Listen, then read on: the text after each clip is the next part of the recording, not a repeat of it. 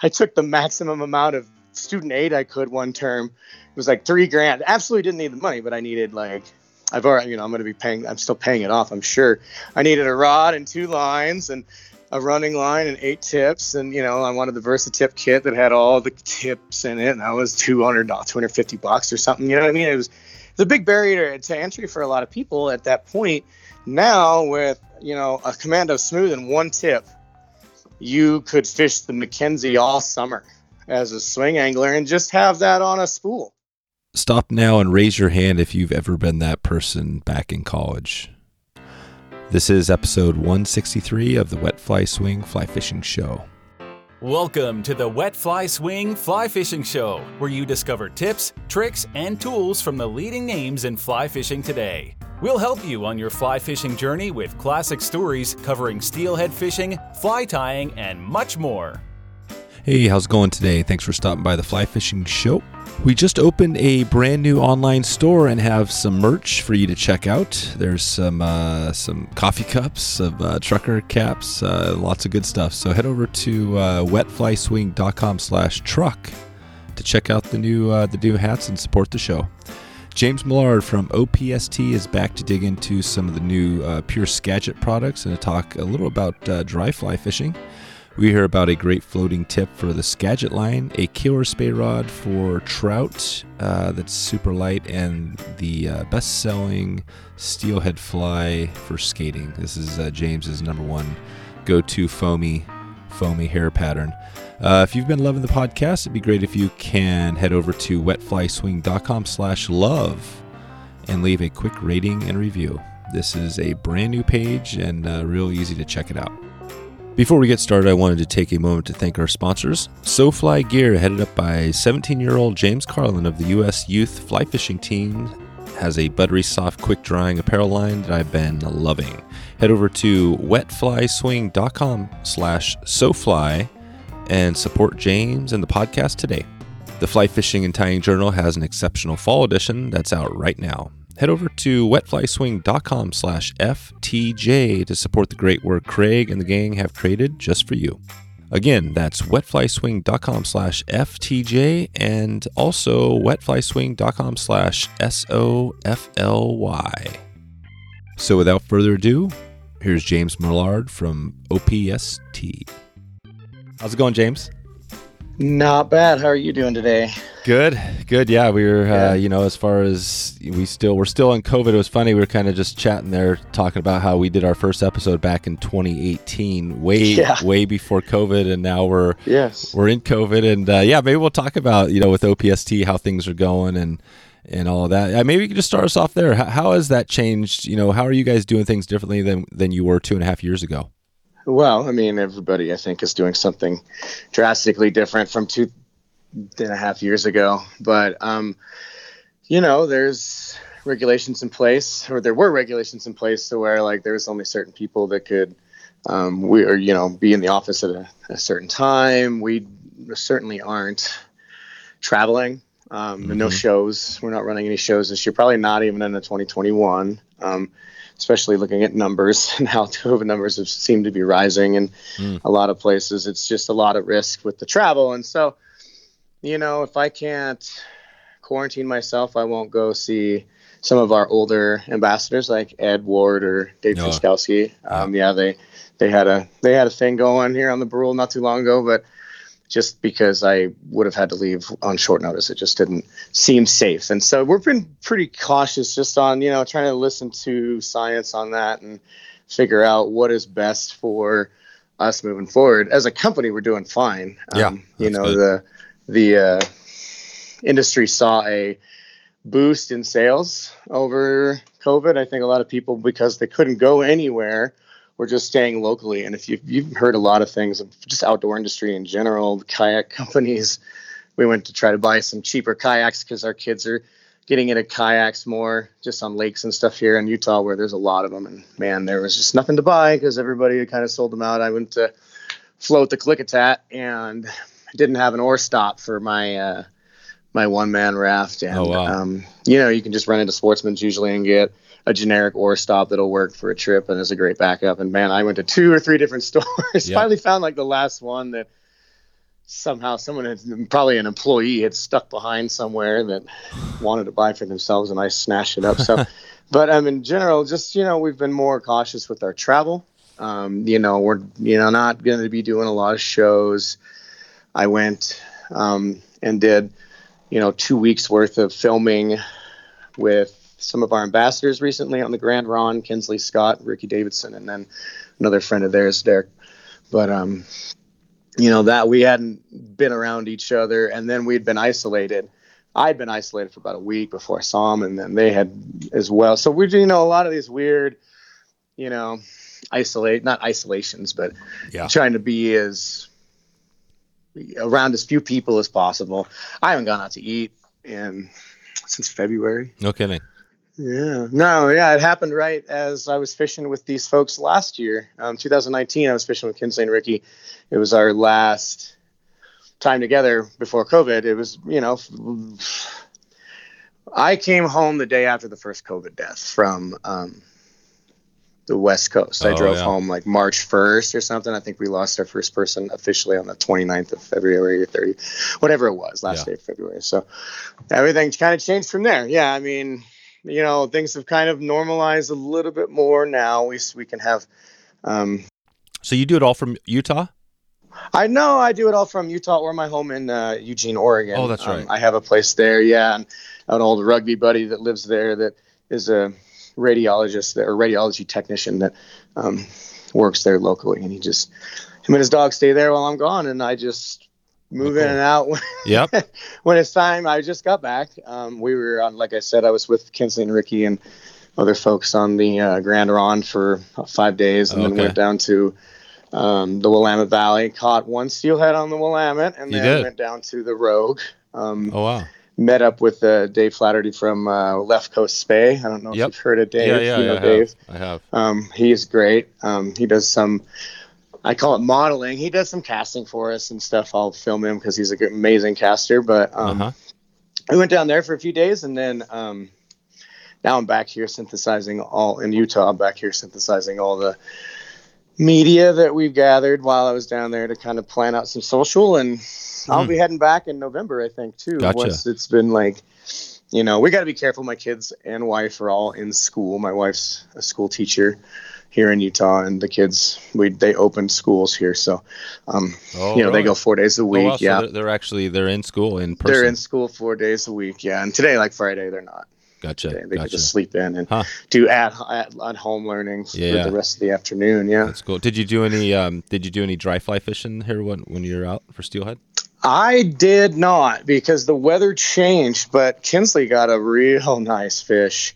I'm very curious. It had this nice wild hen that had a tag on her. And we're really curious to see where this fish is from. There's a little bit of a bet going. I'm calling Snake River fish. We don't know because it's a Columbia River trip, and that's one of the fun things about catching some of those fish. But yeah, she's an ambassador, so she's obviously an amazing angler, as is her boyfriend Ricky, the other ambassador for us from Montana there. But they pretty much fished our Skagit heads and floating tips, notably the 10-foot 75 grain and the 12-foot 90 grain SHS floating tips the whole time. Even if they weren't skating, they were throwing wets or something. This just on a dry line. I threw a light tip. I had caught a wild steelhead in a while. That fish I caught on the Willamette was obviously a hatchery fish, and I only got a very brief encounter before he didn't fight until I grabbed him by the tail, obviously. Right. And then he went bananas, and I just got a tail picture when I wanted to prove to my wife that I could still catch fish. But yeah, it's going to be I skated a little on the Rogue. It was just high, bright weather and kind of called for it. But on the Ron, the one day it was skatey weather was the only day. And then it just the weather went, as I say, a little fear and loathing on us. And we had a day that we couldn't float. It was blowing so hard. We were afraid we'd get blown down to the launch a little too quickly and in the raft. But yeah, some dry fly stuff is happening, and definitely in November. Like, if the weather is conducive for it, sink tip season's coming whether we like it or not. So I'm going to dry line fish as much as possible. And got a couple new skater flies that I've kind of tied up on some tubes that were looking really nice on the Ron that I'm going to keep fishing when I come back in November. But yeah, the dry line and dry fly scene there was really what caught all the steelhead. And we even rose a bull trout. Oh, Ricky, wow. it'll be in our video. Well, the fish, not the actual. He was That's a cool. quarter mile down the river, but yeah, he rose a bull trout on No kidding. a skater. So we try to stay as dry line as we can in the summer because, man, it's a lot of a grind in the winter sometimes when you're fishing day in and day out with big heavy sink tips and lead-eyed flies. It's nice to throw a dry fly and a dry line a little bit. So yeah, what is skatey weather? What is skatey? What's good weather? I like it when it's kind of. I mean, I guess that's just subjective. Some folks, and it's different on every river where fish will move or not move for a fly, right? But I mean, I think it's more about water temperature. But I like the clouds where Derek and I, this fellow that we fish with, the good friends of Kinsley and Ricky, we talk about this. It's just when the clouds kind of are there and not there, they're just, especially in canyon water where you don't have a lot of sky exposure. And so you do get a lot of shadows and then shadows and light that are kind of intermittent throughout the day. To me, that just feels like a good time to chug a fly or skate a fly. I don't do a lot of chugging where you see like the Scott Howell flicking the rod and popping the fly. I don't do a lot of that anymore. When I think it's, in choppier water or something like that, I might. But yeah, but that's what I think of. But so like, that's not what really happened on the Ronde. It was just those fish are a little different. They like consistency over time. And so 4 or 5 bright days, day 3, 4, you'll start moving fish. And then, vice versa. If you get 4, then when that changes, forget about it. That's what happened to us. They caught them on the last good day and then it changed. And then no more steelhead were caught, just bull trout. But I think probably by day 5 with the crappy weather, those fish would have activated again and maybe been able to be skated. Some folks will say that no sun on the water is the optimal skating weather. Some guys are like, well, I like a bright day so they can see the fly. Bright days and shadows are always kind of my favorite. So that's why I like the North Umpqua for skating because it's got a lot of shadows regardless of the bright days. Like there's places like Williams Creek Complex right there by that bridge that goes around the corner in the log. It may never see sun in the fall. So even though there's a bright blue sky. And so I think that just gives the fish a little bit more mystery as to what's going on. Cause I think that might be why some steelhead react to a dry fly. I don't know that it's always the case, but I think some of it's just the cat and the curiosity kind of a thing, as opposed to other times when you're like on the rogue in the very beginning of the season fishing the salmon fly hatch and you hear somebody caught a steelhead that sipped a salmon fly. It's never happened to me, but it happens. And that's a fish that's just remembered it was a smolt at one point and just went through auto drive and ate that thing. So, but I think more in the fall, you've got fish that are getting troutier, right? That's the an October caddis rider out. Mm-hmm. Oh man. And that's what all they were using on the Ron, pretty much just October caddis style imitations. And that's what Kinsley's fish was on. Yeah. Did you on the episode way back in episode 29 when you were on, you talked about eating the bug? Yeah. Have you eaten any more bugs? It, but nobody ate one. It came up once or twice because they were around, but not as prevalent as they should have been. Again, we had a lot of wind. The weather was pretty bad. It was low 40s when we woke up in the morning. So those bugs were all kind of tucked up underneath our Airbnb eaves, just kind of trying to come inside. And what was that like? So you're on the Grand Ron. I mean, is this like the multi-day float trip? No. That was, I think it's a little higher. I think Troy Dentman was running that while we were there. And Deck Hogan had just got off his trip. I just talked to Deck before on my way out because I saw he had finished and he caught some nice fish. Oh, did he? I wanted to check. Yeah, he caught a couple nice.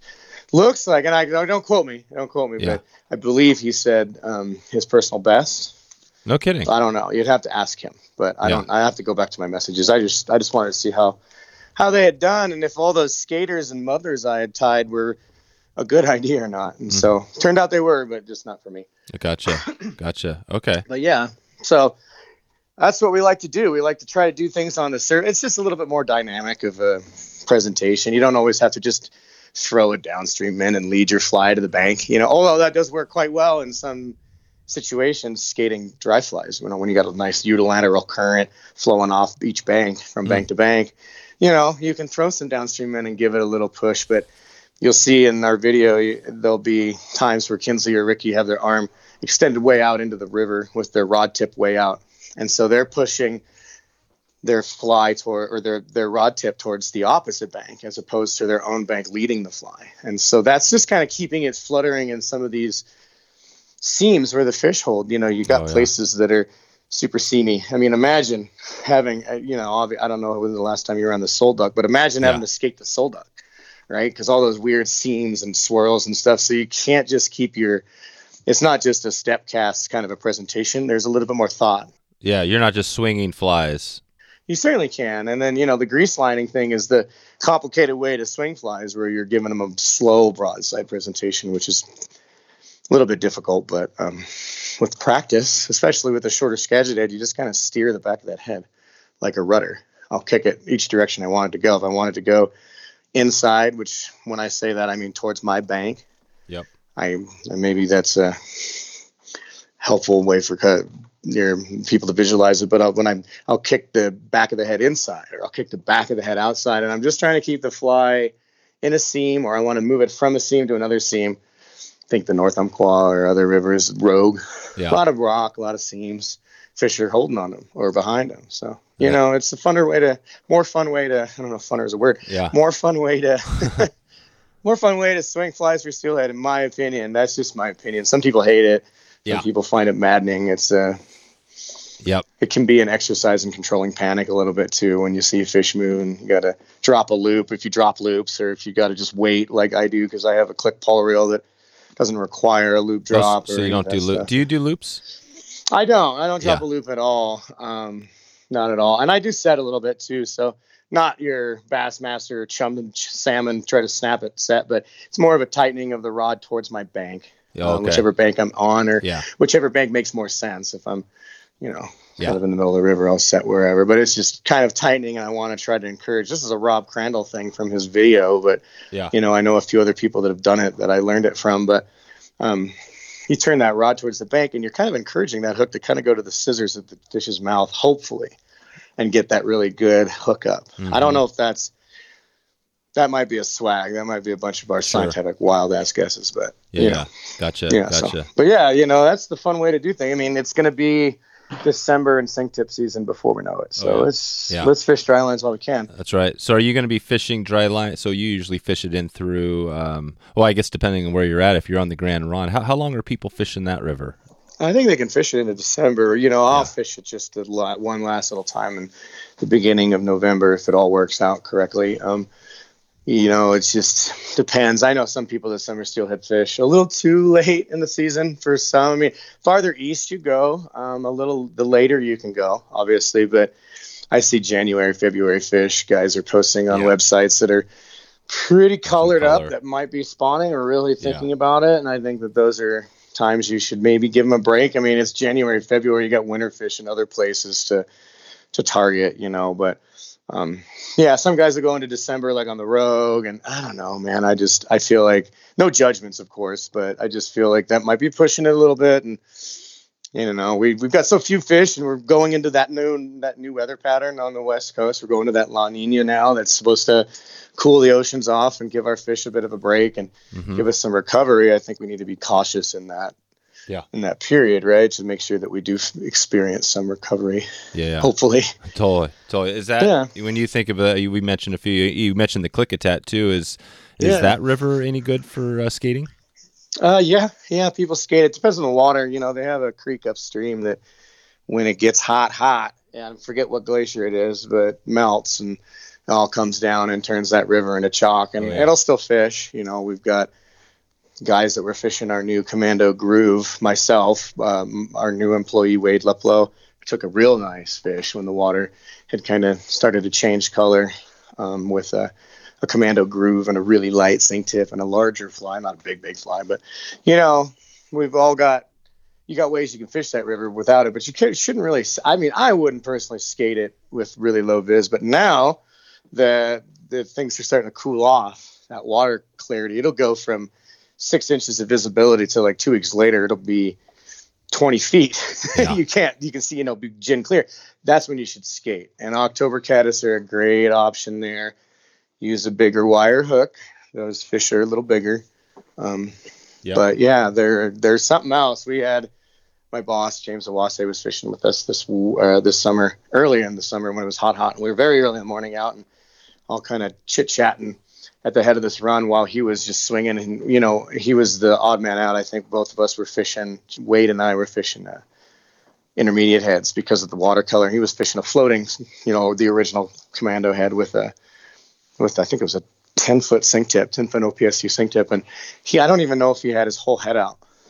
And the fish was in the upper end of the run, as it would be in the morning, it was a moving fish, and it clobbered him. And all we hear is his reel just go, wah! That Hardy Perfect just lit up. And by the time we all kind of he didn't stand a chance. Like, there's nothing he could have. It must have been how the fish ate the fly. Like, it was either going to hook itself or not. Yep. There was nothing we could have done with that startup. But he probably had 30 feet of running line out when it was all said and done. And he didn't even have the whole head out.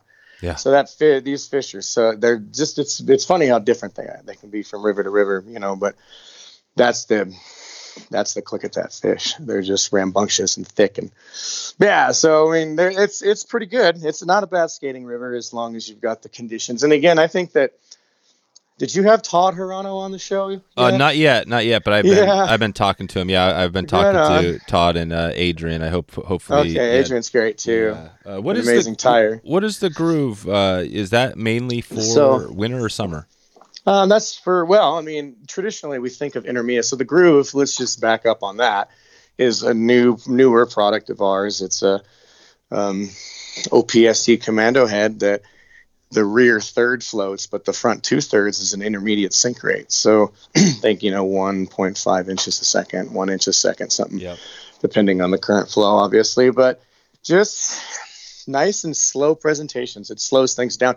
Doesn't necessarily get us a ton deeper. Now, it will if you're trying to get deeper and you're adding a heavier sink tip, and if you're slowing things down, you're obviously going to get a little bit extra depth. But it really is more about slowing things down. And like other products like the Fist, that came out from there, that was thought of as a winter line, right? Because it's for getting slow and deep. And so we just keep getting more and more feedback from folks that are catching steelhead on the Deschutes, catching, I've witnessed these things working on trout in the summer, winter.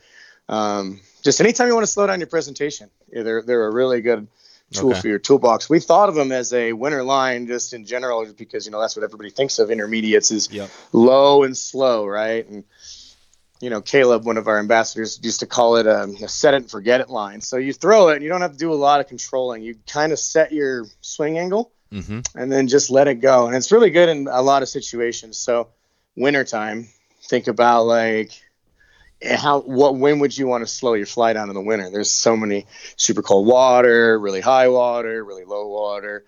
There's just a bunch of different, low water on the Skagit. Let's use for an example.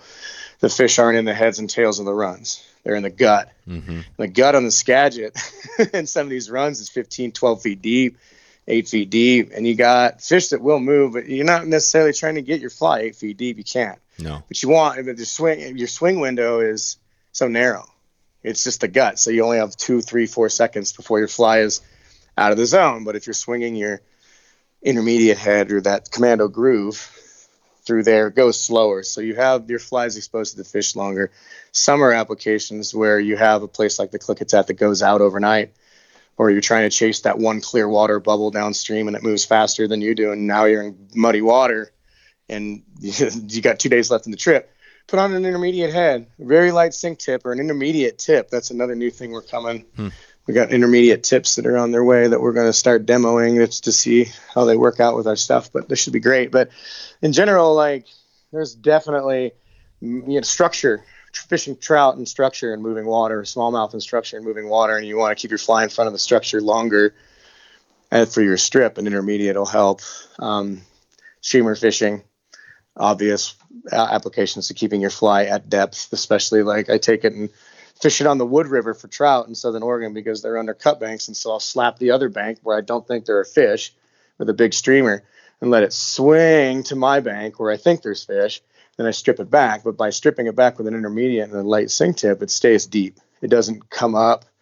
And those fish that are out on those cut banks don't swim up at the top. That's where the velocity is. They're down in the bottom, inching around with the sculpin and the dace, and keep my fly down there longer. So I can go on and on that. It was kind of stereotyped, I think, just industry wide, not our line, but intermediate heads in general, intermediate lines in general, just kind of stereotyped as deep lines or winter cold weather lines. And they're great for that, but they're also great for other applications. Riffles, big riffles, where summer steelhead are using them as a velocity cover or a bubble curtain cover. You can't throw a full floating line through that without it just ripping through there. Oh, yeah. Or, so, it's got some, obviously there's the question of, should you be sinking really deep in the summer if a fish will come up or whatever? But, that's a whole different story. Like for us, they're definitely finding their way into a lot of our other fall right now. Imagine when the rivers bump and it's still summer steelhead season. You know what I mean? The fish start acting a little bit more sink tippy, I call it. They're a little deeper. You got to get, intermediate head's great there. So gotcha. So that's the groove. And then what is you guys are known for your commando head, which is kind of a shorter head. Yes, it is. Yeah. So I guess maybe take it back to that for a second here, just the summer steelhead, like dry fly. So what would be the line you would use if you're just fishing like you want to skate?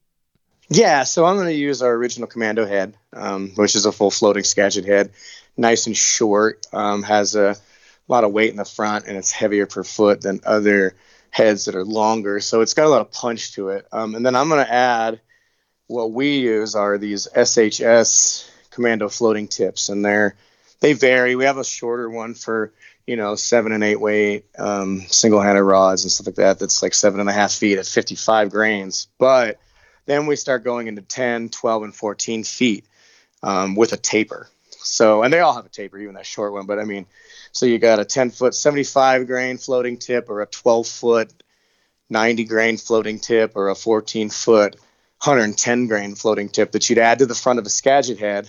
They have a little bit more mass than like our micro tips, and they got obviously a stronger core. So they're, SHS actually stands for steelhead salmon. But and so I'm adding those on. They're tapered, and so I'm getting presentation out of them, and I'm getting a little bit more turnover for a bigger, like some of these flies I ended up tying on tubes were too big. They're, bomber sized.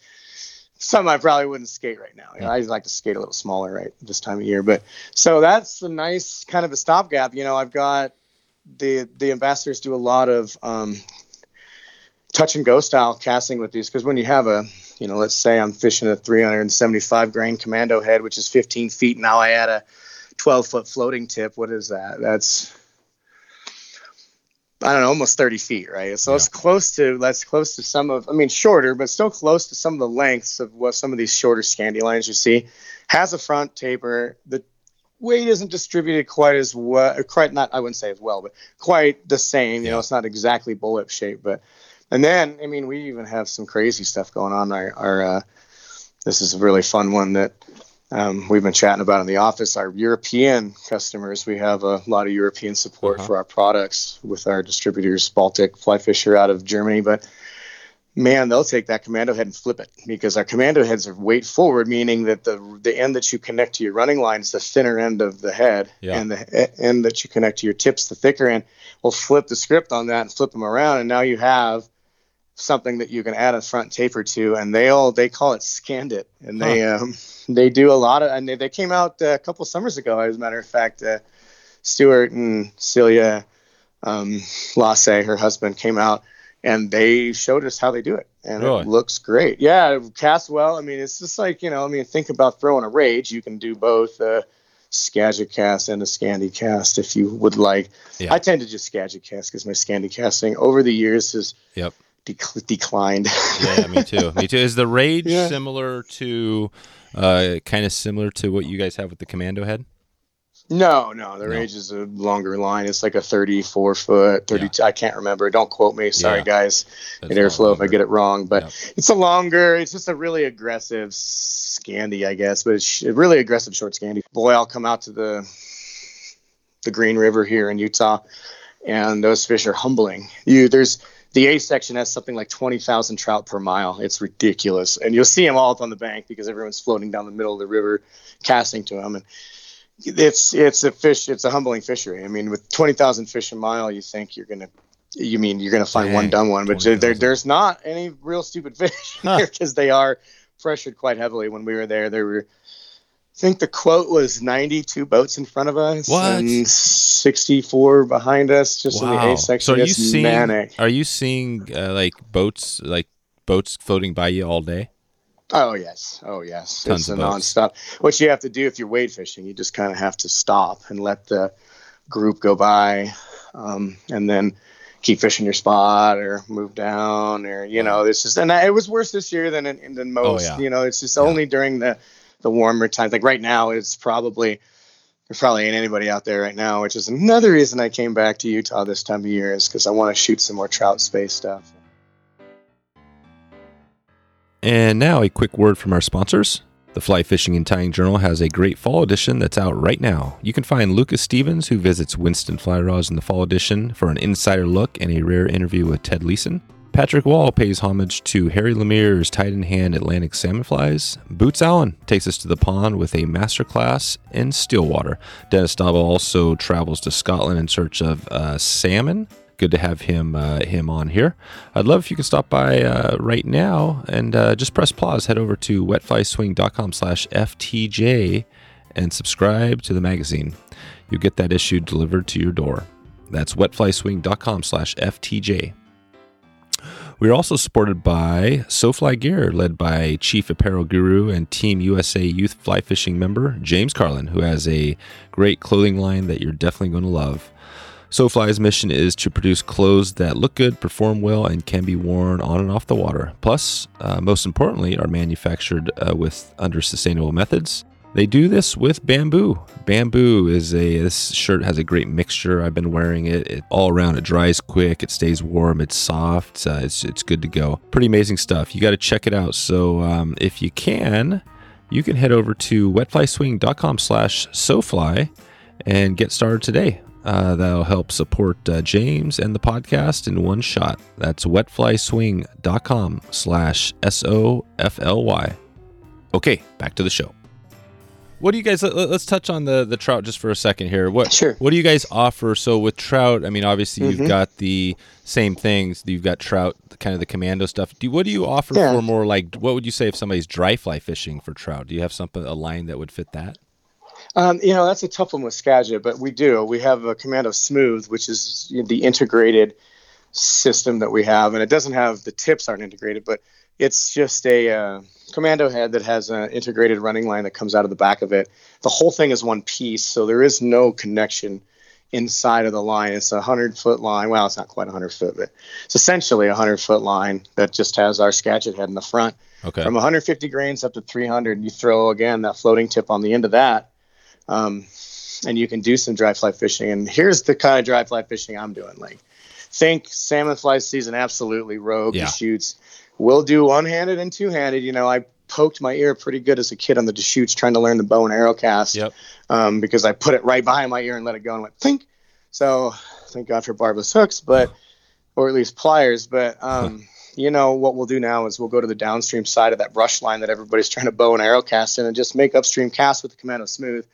Both one-handed rods and light two-handed rods is what I started. I actually don't use one-handed rods much to do this because I have these nice light two-handed rods from OPST that do a great job at this. But, throw that salmon fly presentation upstream and just kind of strip the line back, give it a little wiggle here and there where they need it. And most of the time my fish don't eat a wiggled dry fly like that, but they'll eat that. We do a lot of hopper dropper with it. If you're on your hands and knees at Yamsey Ranch in Southern Oregon doing cripple wing tricos, you might not want a spay line in general. Yeah. Probably need a double taper dry fly line for stuff like that. But it's nice, I would say, it covers like 60. Yeah. For me, 100% of my dry fly fishing. I'm the last guy in the trout crew to go to the dry. They're like, Millard, dude, just come on. They're obviously not eating pupa anymore. And I'm like, I just want to swing them. So that's just my sickness. But I would say 100% of what I do, elk hair, caddis, and riffles, and hopper, dropper, dry fly stuff. I mean, we leave a chubby in the Willamette Valley. We leave a chubby Chernobyl tied on a dry fly rod all year, right? Or all trout season. That kind of stuff is what we're doing with it.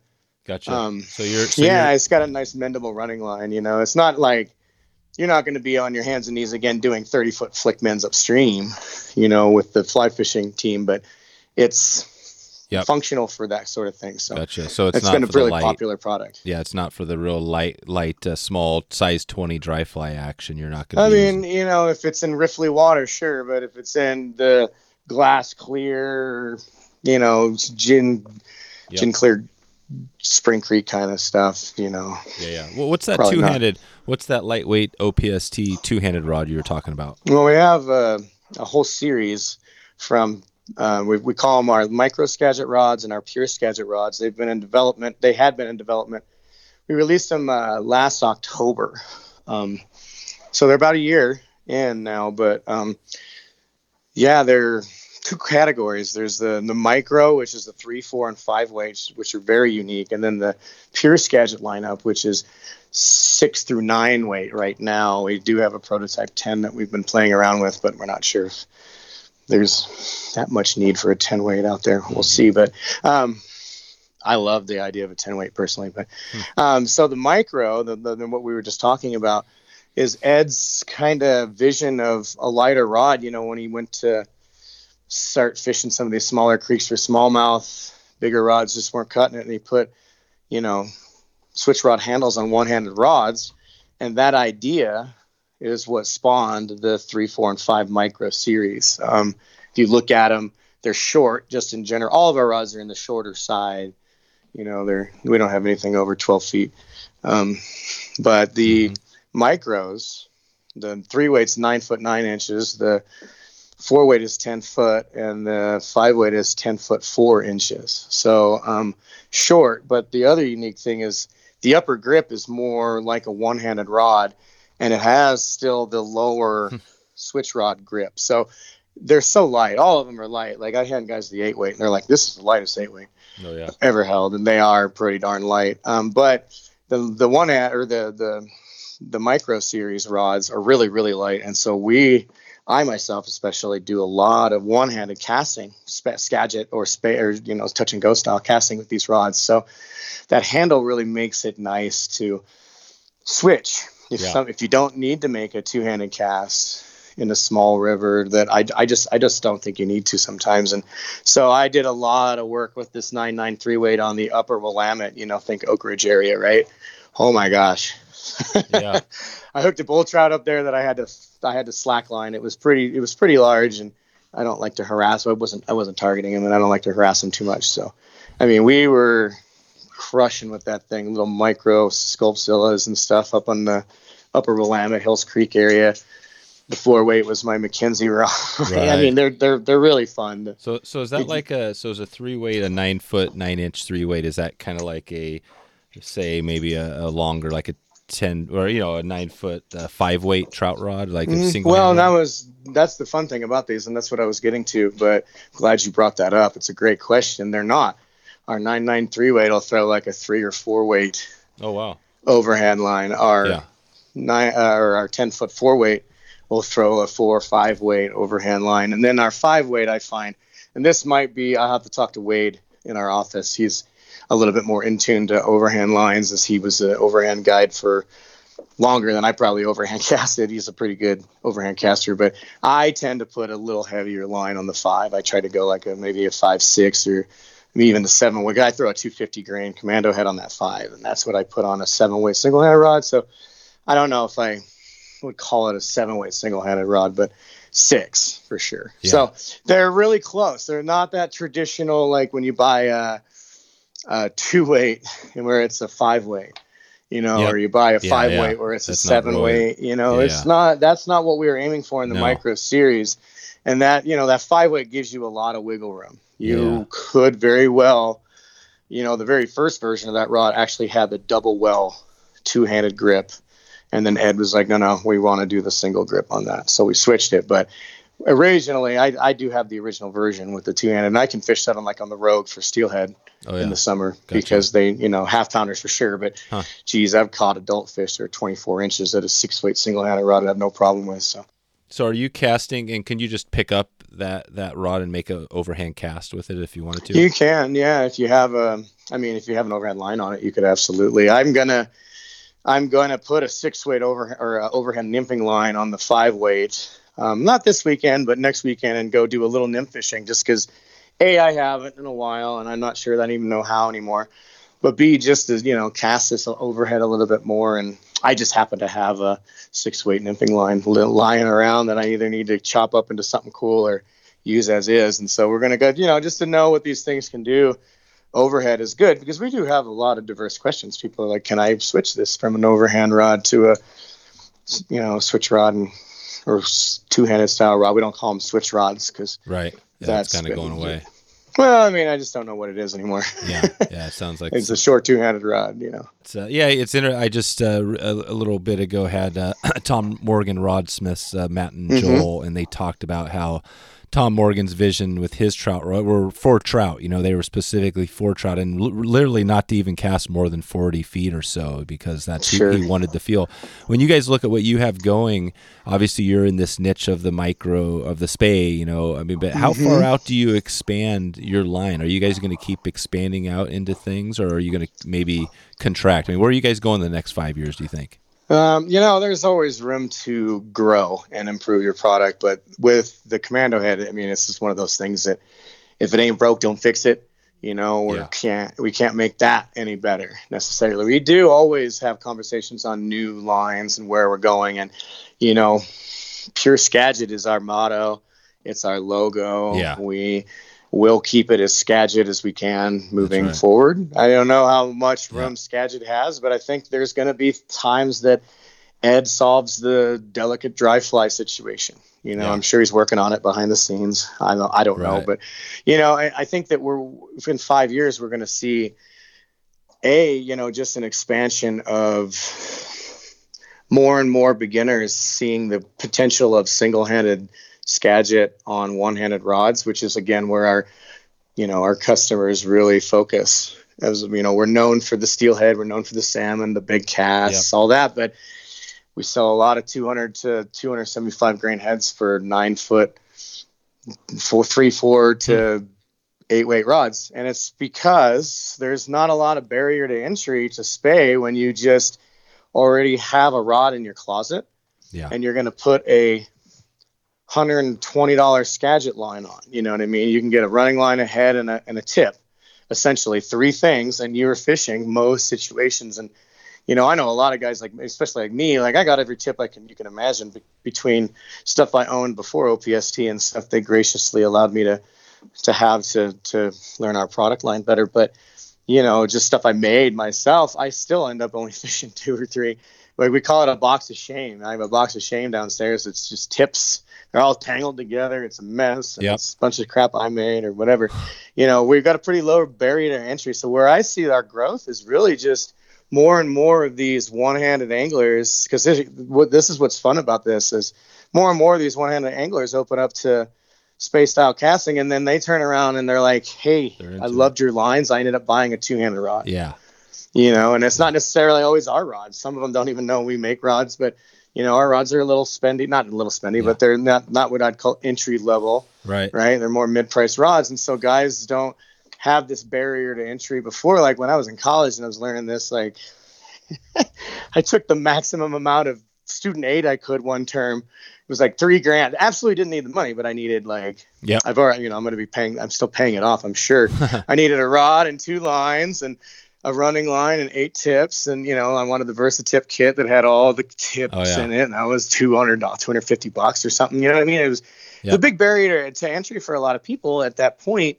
Now with, a Commando Smooth and 1 tip, you could fish the Mackenzie all summer as a swing angler and just have that on a spool and switch it out in between your dry fly line and your nymphing line or whatever. And a lot of guys just use a weight forward line to do both. So now you got 2 spools, 1 fly box. It's nice. I like that there's not a big, you have to buy a $250 rod and you know all this stuff. And so that's for me where I see we're just going to continue to push and get more people into single-handed Skagit casting, because that tends to be what sparks a lot of folks into the two-handed style stuff, and they'll go get an Echo rod or one of our rods, and I don't know, I just want to spread the Skagit word for 5 years. But that's, we're product-wise, we're always looking at. Right now, we've got some stuff in development, like intermediate tips, some lighter sync tips for the micro side, like some I don't know what it is, but it's not T8. It's a little lighter. I have to look at my notes, but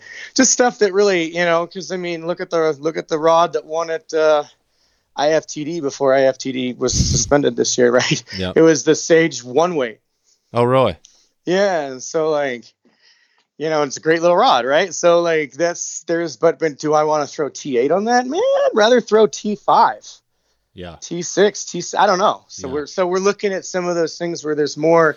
That we don't call it trout. Trout spay is the industry term. We just took Skagit and made it smaller, so micro Skagit, which overlaps into the trout spay, because our micro Skagit is basically the same, and I'll just define that for our customers and your audience really quick for us. Like micro Skagit is 275 to 300 grains down.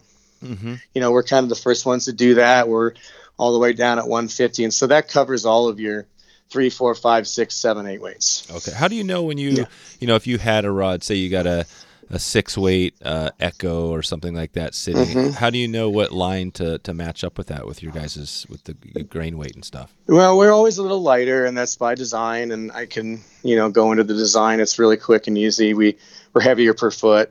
We're thicker than a line from another company for the same rod, just to maximize water load. And then we've got that weight forward aspects. So those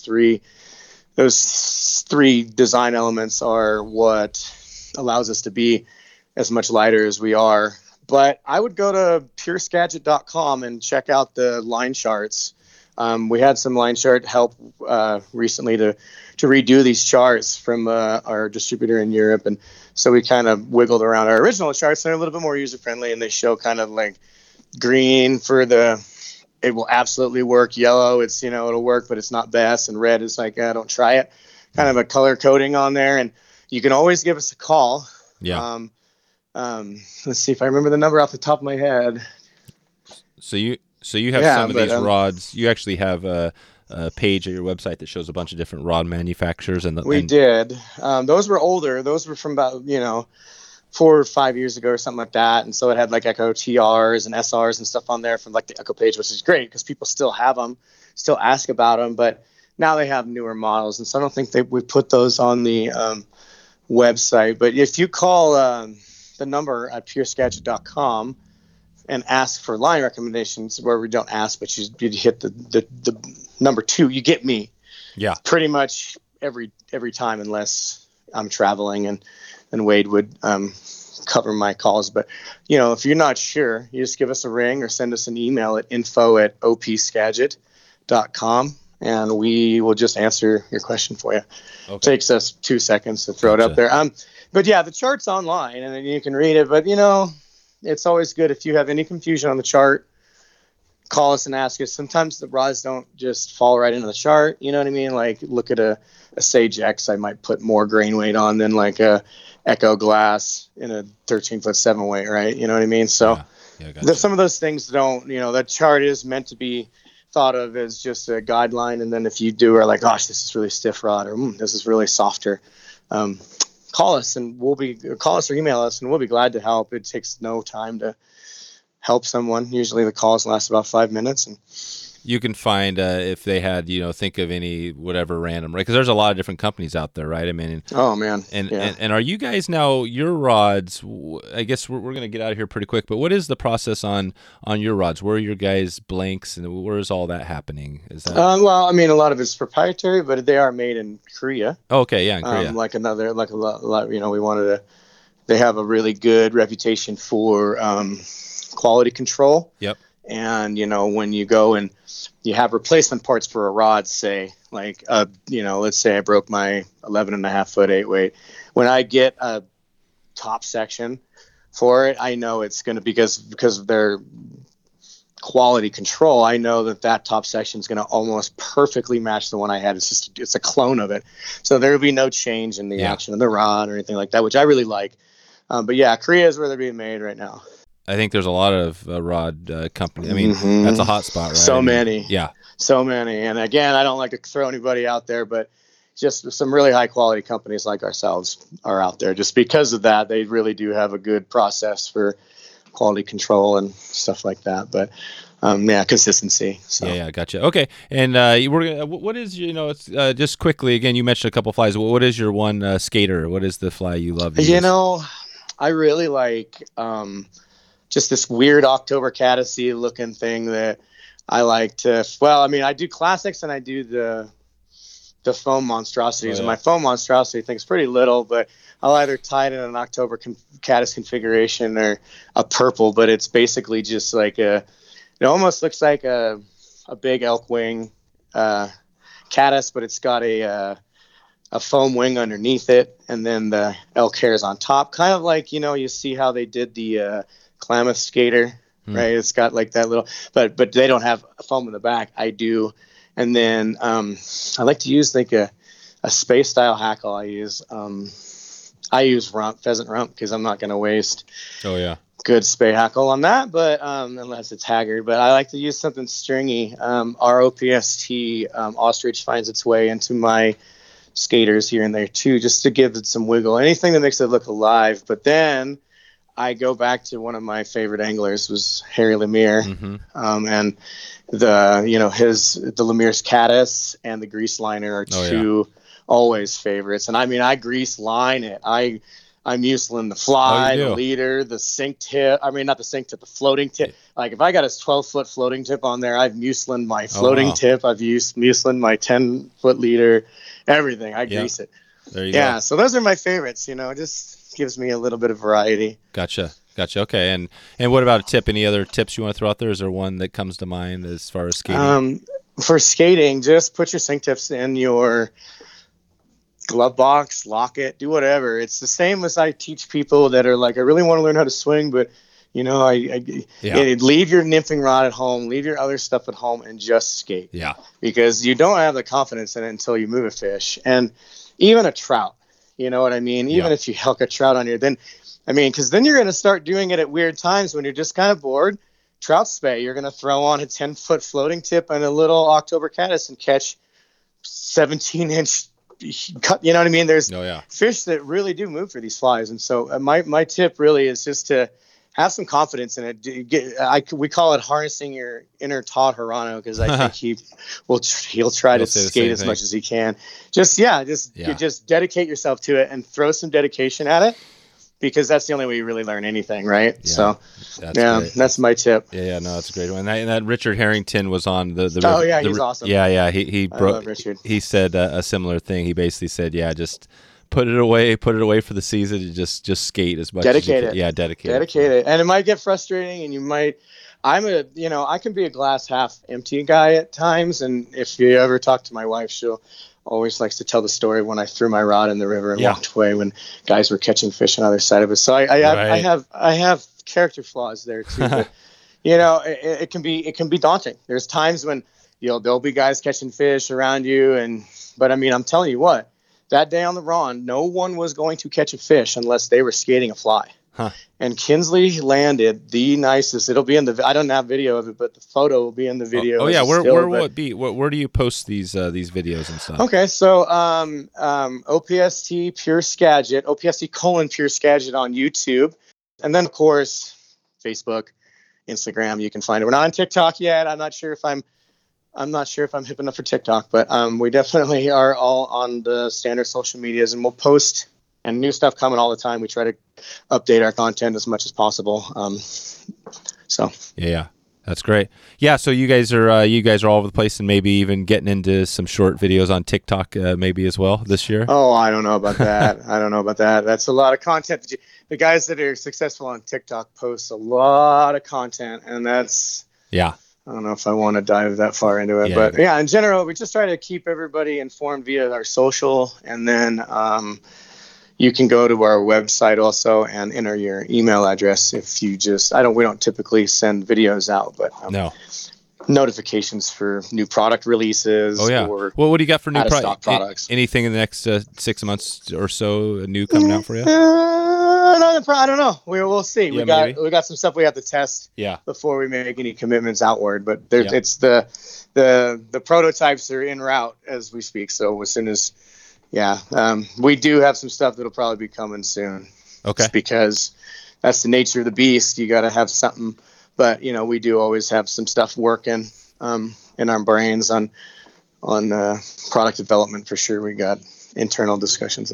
So on your rods, I mean, your lines obviously are standard. You got but rods wise, are you guys always every year coming out with a new rod, or are you sticking with those for a little while? We're sticking with these for a little while, but we again are looking at expanding, maybe looking at new materials. Who knows? We like to keep our options open. Our rods are pretty hard to. I mean, we've got recoil, Cerakoil recoil guides on all the rods, so you can bend the rod, the guide down to the blank and spring it back up. So I mean, some of this stuff on our rods is going to be hard to upgrade. Yeah. Hard to upgrade and hard to make better. Ed's design on these rods make them just. I haven't had a single person come back and say I don't like the way this rod casts. You know what I mean? No. And again. Yeah. Of course, they might not be as 100% honest with me, but they're honest with my ambassadors and other friends of mine away from me for sure. And we've gotten a lot of really good feedback on those. If it ain't broke, we ain't going to fix it. But if we can add to it, we definitely will. And on your team, I mean, you've got Ed back there. He's kind of like the mad scientist, right? Yeah. Where nobody sees. Nobody sees. Yeah, but I know. He's kind of on his own schedule and does his own thing, which is awesome. We don't mind that at all. But he definitely is kind of in the background, and we definitely do work with him for video, for instructional stuff, and definitely all the product development. We have big conversations on the phone or whatever we need to do to kind of do that stuff. But then everything gets distributed out to us, and then who's actually on the team for the paid employees with Skagit now with you guys? So myself, Wade Luplow, who's kind of an office manager, but definitely a very good angler, good two-handed caster, was a guide over for striped bass in Illinois and caught trout in Colorado, and worked for Waters West, as a matter of fact, up there. Yep. Yeah, so has a very diverse knowledge of fisheries and this industry. So he's a great addition. James, my boss, obviously is still at the helm, and then we've got our office staff that we had before. Yeah. And that's kind of where we're running. We run with our ambassadors. They do a lot of stuff for us. We got Captain John McCluskey. He's out of Georgia. Dry Fly John on Instagram. Yeah, no, we had John on. We had John on. He's great. Yeah, he's great. And so he's one of our ambassadors, and he's out of either Georgia or up there in Bristol Bay. Yep. He's back home now, I think, as the weather has turned. But then we've got Dave Finchkowski is one of our ambassadors, and one of Ed's best friends, and just an amazing angler and human being. So we get a lot of feedback and stuff like that out of him. And we've got Leo from flyguide.com. And so he's a new ambassador, and he's about as fishy as they get. And very multi-talented, not only just as a guide and an angler and an instructor, but also media-wise, runs a lot of media. Kinsley Scott and Ricky Davidson are a couple out of Missoula. Kinsley was like our women's ambassador, but we've kind of talked about that, and she's as good as any. Do we want to have a women's category? Right. She's as good as any male. Rowing, casting, landing a fish under 5. She landed her steelhead on a lighter rod in under 5 minutes.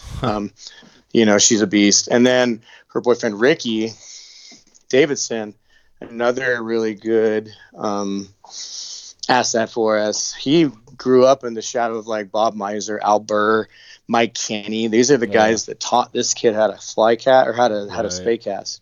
So, I mean, we're pretty blessed right now, and always looking to expand when we've got folks that are, we can find something that's mutually beneficial for all of us, and they kind of meet our criteria. But that's kind of who's running the crew right now.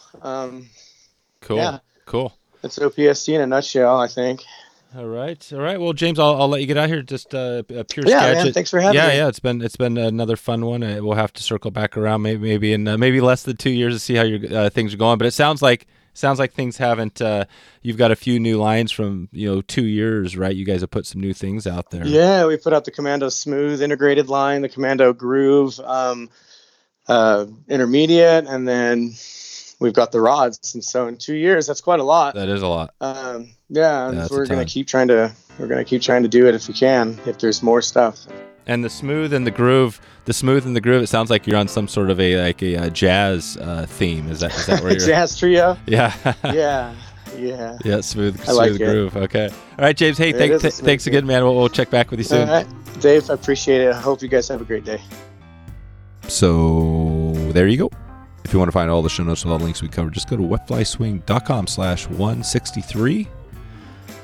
Please check out the new fly shop if you get a chance. It'd be great if you could stop by. I love the fact that it's we got a fly shop. I guess technically it's not really all there, but we got some merch and we're having some good times over there. So if you want to pick up a hat or a hoodie or something else pretty cool and support the show, you can go over to wetflyswing.com/shop right now and check out what we have. I'd love to see a ring. It's not a ton of money over there, but it does support the show. It's like buying a cup of coffee for me, that sort of thing. But I love, obviously seeing some people in the store checking it out. So I want to thank you for that.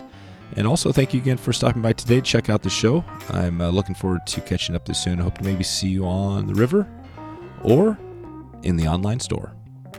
Thanks for listening to the Wet Fly Swing Fly Fishing Show. For notes and links from this episode, visit wetflyswing.com.